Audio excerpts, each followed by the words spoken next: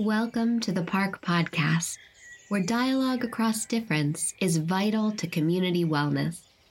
I'm Dr. Leah Howard, your host in this space where open dialogue, the free exchange of ideas, and civil and robust expression of divergent views is valued. Here we will explore the research, the practical applications, and the benefits of effective, ethical, and civil dialogue in a diverse world. We hope to model respectful conversation that accurately and authentically frames contentious issues, hoping to reach an ideologically diverse audience. As a reminder, for Series 5 of The Park, we're putting out a call to the entire Penn community, students, faculty, staff, and alumni, in order to gather together some living examples of unlikely friendships. We want to study friendship and learn about the qualities and characteristics that are embodied in and kindled by those that might be called unlikely. Our past two interviews have featured pairs of students who are in unlikely friendships. And for our third interview, we turned to two incredible staff members who are part of the Penn Religious Communities Council out of the Office of the Chaplain, Megan LeCluse and Patty Anton. Megan LeCluse is an ordained Presbyterian minister and heads up the Christian Association, while Patty Anton is a chaplain to the Muslim Student Association. They both support students who share their own spiritual beliefs and traditions, yet Megan as a Christian and Patty as a Muslim do not share the same religious beliefs. As you will hear in the conversation, they share space, both housing their religious communities within the same space over at the Christian Association. This shared space has fostered a friendship where they have come to many profound realizations. One of them is that they actually have similar roles in students' lives. Because of this, Patty and Megan are able to support each other as they have very proximate knowledge about what it means to be women, religious leaders, serving students at Penn. This has led to deeper shared understandings and the cultivation of generosity and a posture of wanting to learn from each other. We can learn larger lessons about friendship from their wisdom in this conversation. Welcome to the Park. I am delighted to be joined by two staff members who are part of the Penn Religious Communities Council, Megan LeCluse and Patty Anton. Megan and Patty, thanks so much for joining our Unlikely Friendship series. Would you introduce yourselves, who you are? Can you give us your name, your role at Penn, your hometown, or anything else you'd like to share? Sure. Thanks, Leah, for having us both. We are excited to be here and join you. I'm Reverend Megan LeCluse, and I am the Director and Campus Minister of the Christian Association at the University of Pennsylvania. I'm also an ordained minister of the Presbyterian Church USA. I was born in Kansas City, but grew up in Phoenix, Arizona, which I call my hometown. And I'm excited to be cheering for the University of Arizona Wildcats as March Madness begins, which is where I went for undergrad. Thank you, Leah, for inviting us. It's great to be here with you and with Megan. So I'm Patty Anton. I'm the chaplain with the Muslim Life program on campus at Penn. So I support the MSA and work on programming for the Muslim community. I'm originally from Ohio, a small town called Medina. Well, excellent. Thank you so much for joining us. And I'd love to hear, why is your friendship unlikely or unusual in some way? Yeah, it's a good question. And when we first got the email about this series, I think both of our initial response was that it doesn't seem unlikely to both of us. Though, as I thought about the question, I think it was when we were carpet shopping together one summer that we kind of did look at each other and say, I wonder what people think as they see the two of us out here together doing errands and such. So I think people might consider it unlikely because we do come from different faith traditions. And because Patty does wear a hijab, you can physically tell that we may come from different faith traditions. And so for some people, that might seem like it would make friendship challenging. But for the two of us, and I think for both of us, how we understand our faith to shape and influence our lives, it actually makes our friendship stronger, and it fits very compatibly into our understandings of living out our faith. And I think there's a lot of other things that we'll talk about that make our friendship strong and are benefits of our friendship. But I think that's part of why people might consider it unlikely. Yeah. So as Megan said, it was maybe we don't experience it as unusual. It feels pretty normal for us.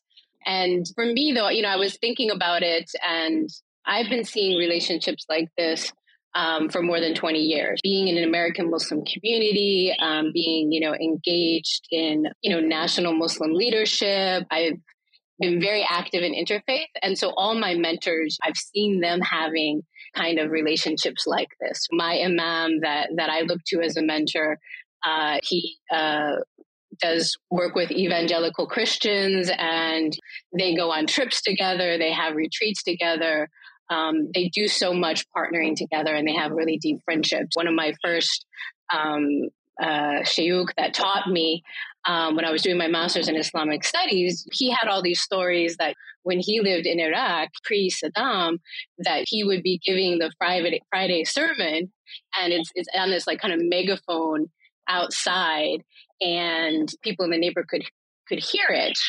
And so afterwards, go and he'd have lunch with the local rabbi, and they would discuss his sermon, and they would have their own kind of friendship and interfaith discussion. Others of my mentors, I've seen them like, okay, kind of going to golf together, like the imam and the priest, and they make these jokes that, oh, okay, we're just going to tell everybody we're trying to convert each other. But really, it's a deep kind of respectful friendship. But, I also kind of thought back, it's been so normative for me to be in this space. As like Muslim Americans, we are not a majority in this country, right? We're like 1-2% of the population. So in a country where not everybody necessarily has that same exposure and closeness, and the media doesn't tell always the stories of the friendship, which is why it's great to have a podcast like this that says, no, these kind of friendships are actually happening all the time. But for people who aren't in direct connection, hear these kind of things in the media, I think it could seem strange. And even for myself, as kind of, I converted to Islam, right? So there was a time that I didn't know any Muslims. Perhaps I would have thought it was kind of more unique at that time in my life as well.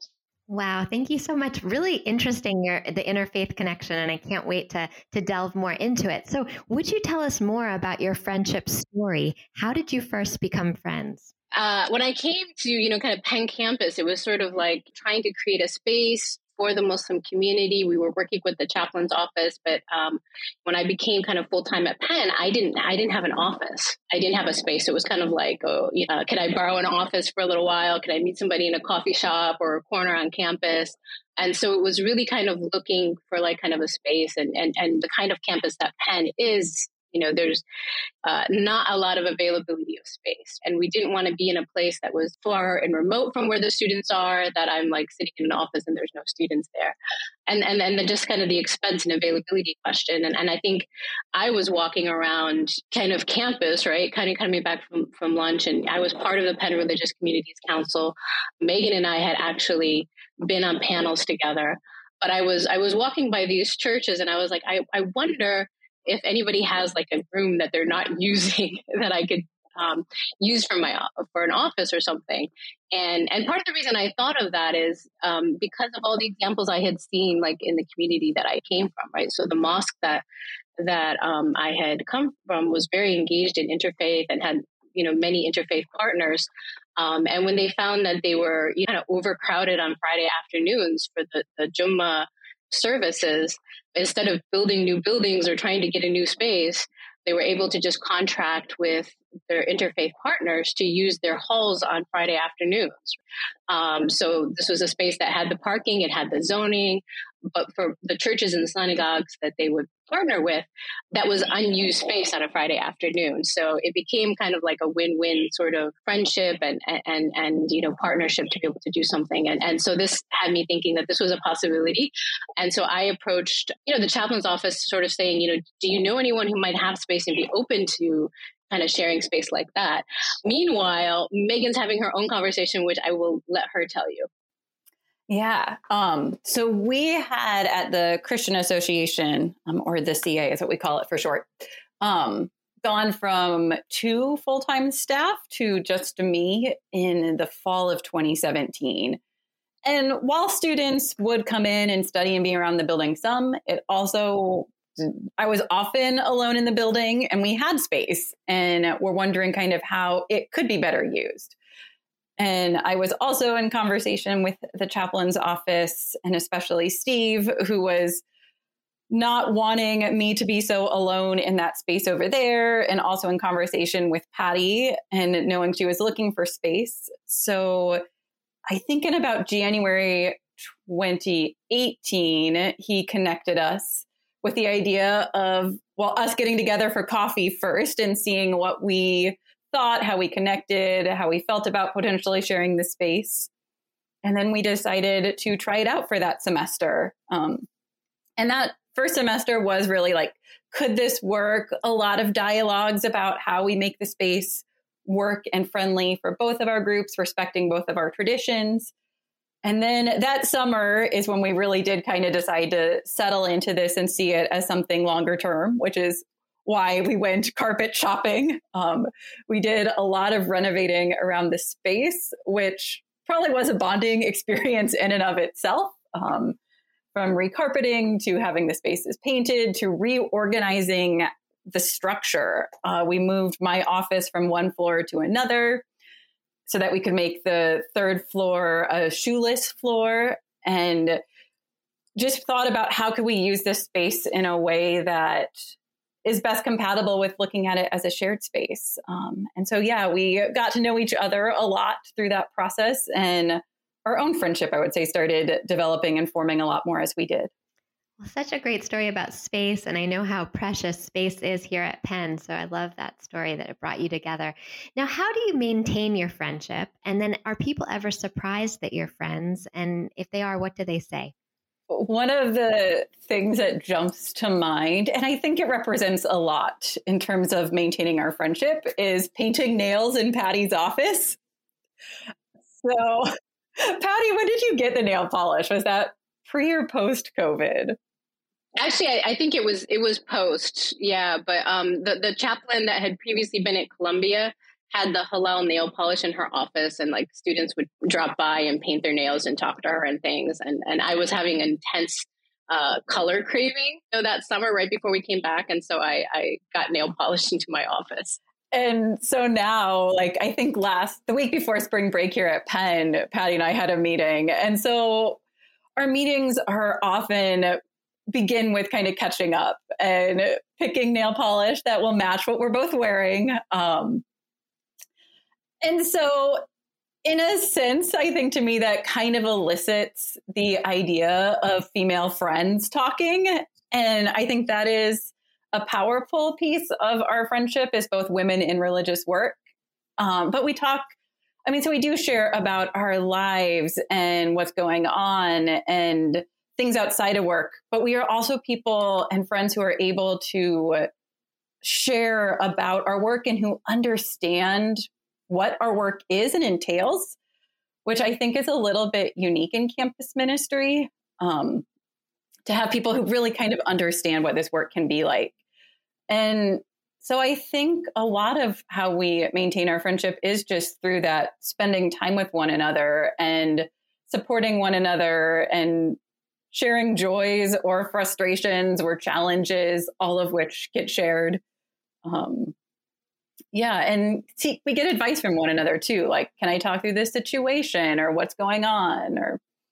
And we also do the mundane, all right, let's look at the building schedule and who's doing what when, and making sure it all works out. We both kind of have this kind of a little bit of chaplaincy training as part of our religious ministry training. And I think we look at each other as sort of like kind of team members and partners in that sense. Even though we are kind of serving like different communities, we're really kind of doing it together. So we can do the sharing ideas as well. But sometimes when you just need a quick counseling session yourself or a processing session, we're able to really kind of be there for one another.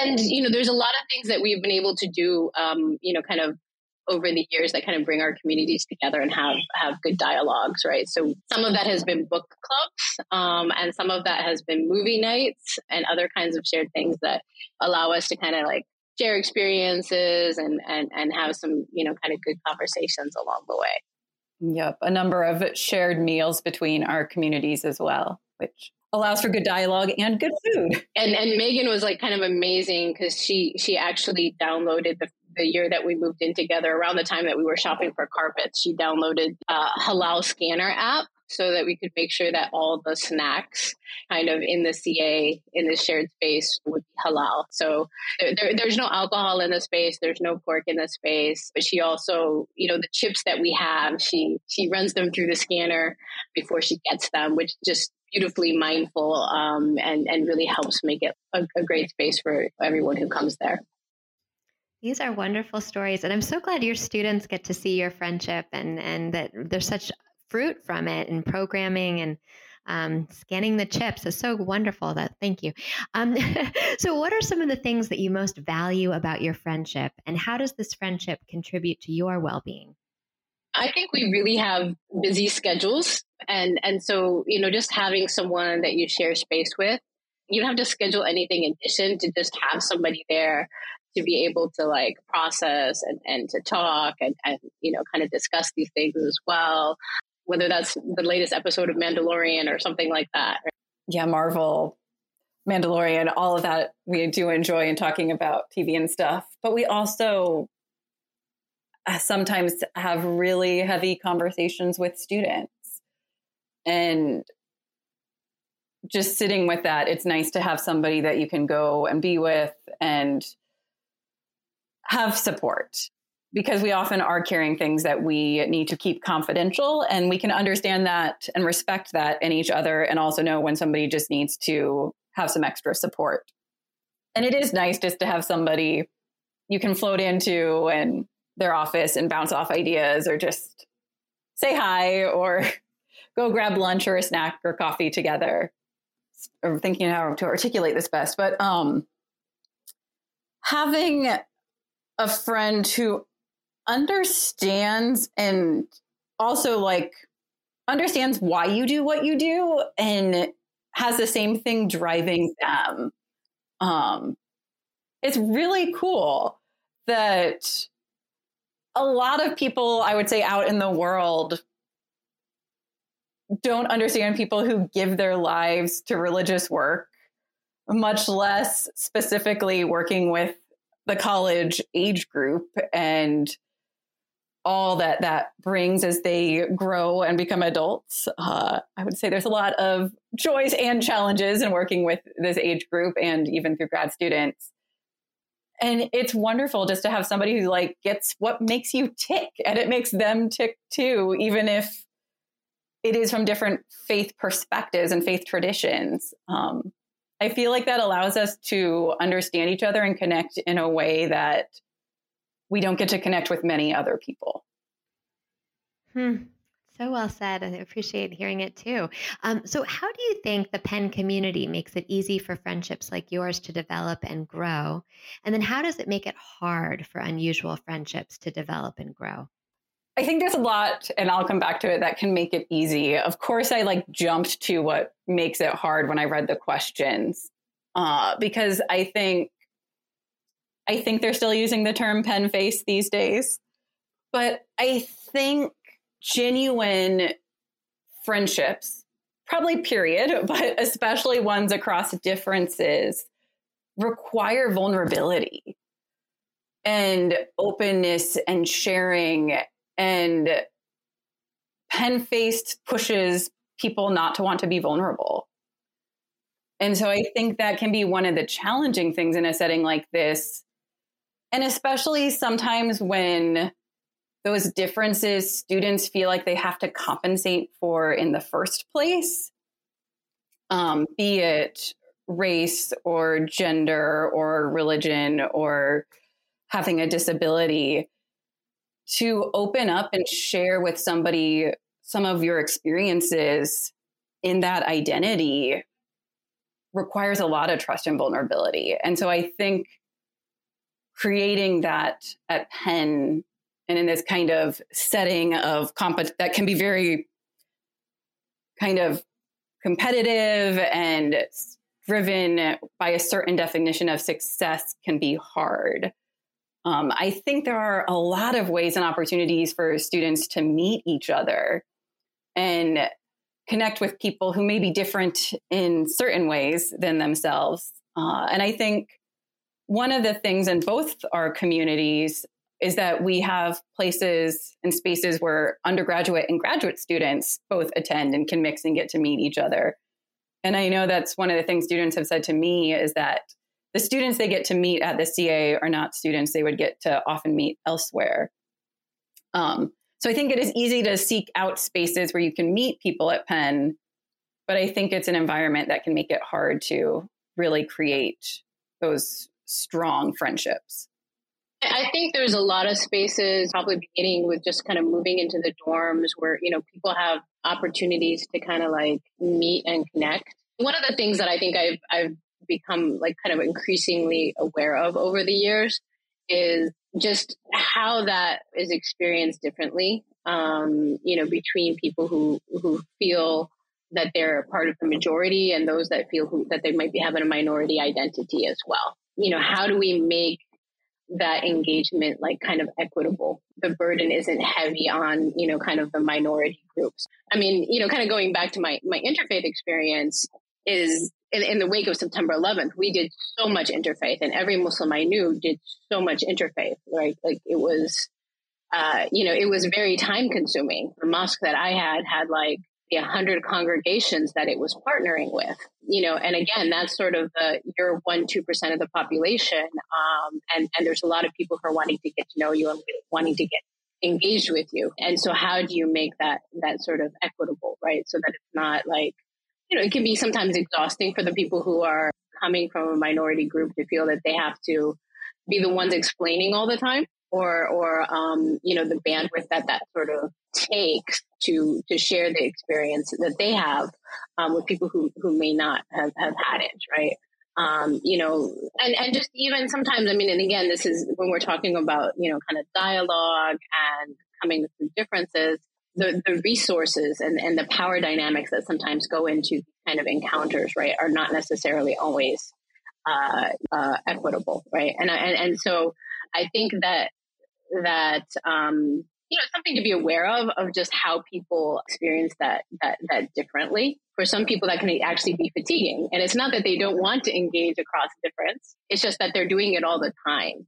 And so that's why I think you also see sometimes you end up having affinity groups that come on campus, right? Is because sometimes, students need to be in places where they don't have to explain. So I think that's one of the challenges, and just of course, the schedules that our students have, that they can be very focused on kind of what they're doing and not have the bandwidth sometimes to, kind of step out of the box. As you're saying that, Patty, I'm thinking like there has been a lot of education throughout our friendship. But I think that's also why it's so important to highlight things that like our friendship is not always my learning about Islam, but it also is like talking about whatever movie just came, like those things we were just talking about, like talking about The Mandalorian or whatever show we're binging. Friendships with people from different backgrounds aren't always about those differences. So often the friendships are about the things that we share and that are the same amongst us. Sometimes we may make assumptions that we wouldn't have the same interests, which is often an error on our own side, and something I think to be aware of in these kind of friendships. But there is so much of the time that you can spend in the things that are shared that you don't have to assume that it's going to be this relationship that's always just about educating. That I've sort of heard from students is that in some of the ways that they're experiencing the diversity conversations in different, whether that's departments on campus or whatever, makes it feel like they're having more shallow relationships. Somehow they're being encouraged to just be so careful that they're not getting into actual intimacy, knowing people at a real personal level. And so sometimes, I have people saying like, okay, I work in a diverse, for instance, lab on campus, but so much of our conversation is just about work because something in the culture is not really encouraging us to get to know each other better at a personal, kind of level. Wow. Thank you so much for all the nuance you've brought to that question. I appreciate that. So what advice would you give to other members of the Penn community who might want to have friendships that might be unlikely? And I mean here are like, other staff members, other students, other faculty, like where do they find folks? And then how do they cultivate personal dispositions like many of the ones you've already described today that might make them open to unusual friendships? Part of it is an orientation of your heart, this idea of just, kind of wanting good for others. And I also think that, to start with the things that you kind of care about and look for those spaces of shared interests. People do have busy schedules and there's a lot that can demand your time, a lot that can demand your energy. In this, I think it's, I always am recommending with pretty much everybody I talk to is, we have to find those self-care spaces, right? We have to find those things that nurture us and that need to restore us. So, kind of doubling it up, finding the things that either you're passionate about that you can get involved and connect with other people. Megan and I have gone to the gym together. We've gone swimming together, allowing, those kind of connections, to be there. And the other thing is to, kind of initiate, right? If you find that you yourself are wanting something, if you're going to the kitchen for a glass of water because you're thirsty, get the water for other people too, because you might not be the one that's thirsty, right? So, initiate an invitation, create a space if you want to be able to see something happen and just invite people into it. And you may find that there's other people that are wanting what you're wanting as well. I think in terms of the how to meet people, I think it's gotten a little trickier in certain aspects post-COVID, because I feel like when I think of some of the spaces I'm in on campus, when like I'm on a conference planning committee, and when we met in person, you could have some of those kind of conversations in that pre and post meeting time, or like walking back to your office with someone. When we're meeting on Zoom, I feel like less of that space is happening naturally. And so I think there may have to be a little bit more intentionality in seeking spaces to meet people. I think Penn is also a place where there are umpteen offerings that you could find that would bring you to those kind of spaces and allow you to meet people. For introverts like me, it also may, as Patty was kind of saying, require you to go a little outside your comfort zone and initiate conversations. I would happily go to a program and sit and listen and leave. But if you really want to start to have some of those relationships and try to develop some friendships, it does require you to put yourself out there a little bit and maybe be the one to walk up and start a conversation with somebody. And a couple things in those relationships, I would say, similar to what Patty was saying, be curious is something, which is a tattoo my sister wants to get after the scene in Ted Lasso. Yes. And that curiosity, I think, spans everything from some of the things we've talked about where you do talk and learn about each other's lives and cultures and backgrounds. But also when you're a friend, like, be curious why your friend doesn't seem happy today or seems like they're carrying something heavy, and ask that question. And also I think active listening is so critical. And when Patty was talking a little bit ago about the perspective of being in the minority position, especially in the differences in our friendship with my coming from the more majority background, I think active listening is really critical for me to do my part in the friendship, so that Patty's not explaining the same thing to me a dozen times because I didn't listen. I think part of my role is to listen and to learn. And sometimes I may forget and have a question again. And of course, that's okay. But there are things that I have learned and can do my part to make our friendship better and our lives easier by doing that. Active listening is just, in these situations. And also just, it's something I think is a lot of us struggle with as humans. We ask somebody, how are you doing today? And then don't pay attention. And I think all of our relationships that we care about deserve the time for us to pay attention. Well, such good advice. I'm just jotting it all down here. Orientations of the heart, initiative, creating space, intentionality, be curious, active listening. Gosh, listening on a podcast, really very deep. So thank you for that. And is there anything else either of you would like to share as we close? Oh, that was one other thing. I was like, there was something else I was thinking with that last question. Don't run away from difficulties. I think that happens not just in friendships that might be considered unlikely, but in a lot of our relationships. One of the realities I would say of us sharing space is that there have been and continue to be growing pains. And sometimes that does mean sitting down and having conversations that can feel a little bit uncomfortable. And that doesn't mean that we should just quit and walk away and be like, I don't want to do that. Because I think that is something that ultimately benefits us all, is to have those sometimes challenging or uncomfortable conversations and learn and grow ourselves through them and come out better in terms of your relationship, but also how our communities might work together.